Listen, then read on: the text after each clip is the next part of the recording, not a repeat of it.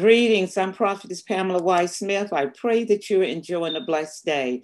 This is the day that the Lord has made. Let's rejoice and be glad in it. Today, I want to speak to you about the yoke of Christ. The yoke of Christ. The prevailing belief among many is that being a Christian is strenuous work. I beg the difference.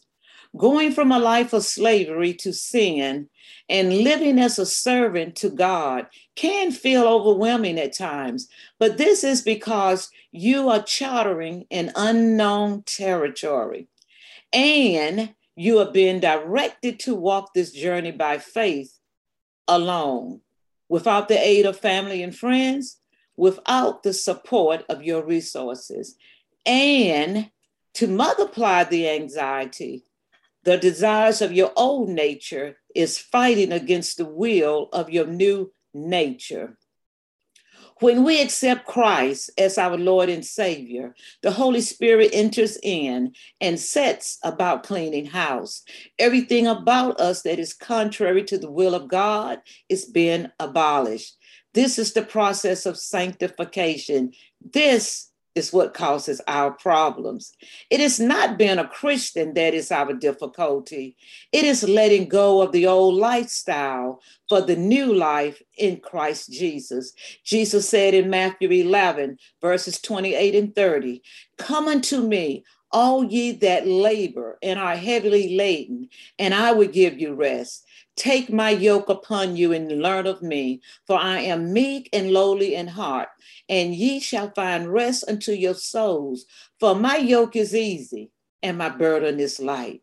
Jesus said his yoke is easy and his burden is light. Take my yoke upon you and learn of me. The yoke of Jesus Christ is light. His burden is light. His yoke is easy. We need to learn about Jesus Christ. Christ suffered for us, leaving us an example that we should follow.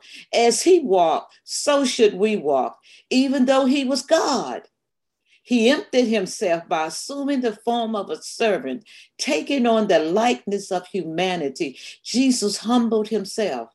Jesus depended completely on the Holy Father, our Heavenly Father, to live this earthly life as a human. When confronted by the wiles of Satan, Jesus chose to use the word of God against the devil. Jesus' yoke is easy. Now, a yoke is a wooden beam normally used between a pair of oxen or other animals to enable them to pull together on a load when working in pairs. When you are yoked with Jesus, that is when you are in a relationship with Jesus. Your load becomes bearable. Jesus doesn't remove the load, but he graces us to carry the load. He doesn't remove the load, but he graces us to carry the load. He comes alongside us. The Holy Spirit comes alongside us and walks with us and keeps us and comforts us and talks with us. It is the Holy Spirit who enables us to do what we cannot do. That's why Jesus says that his burden is light. His burden is light. When you connect with Jesus, you learn of him. You learn his ways and his will. With Jesus Christ, we can do all things because he strengthens us. His grace sustains us. Now, following Jesus will require you to walk in humility, to be gentle, to be patient, to bear one another in the spirit of love.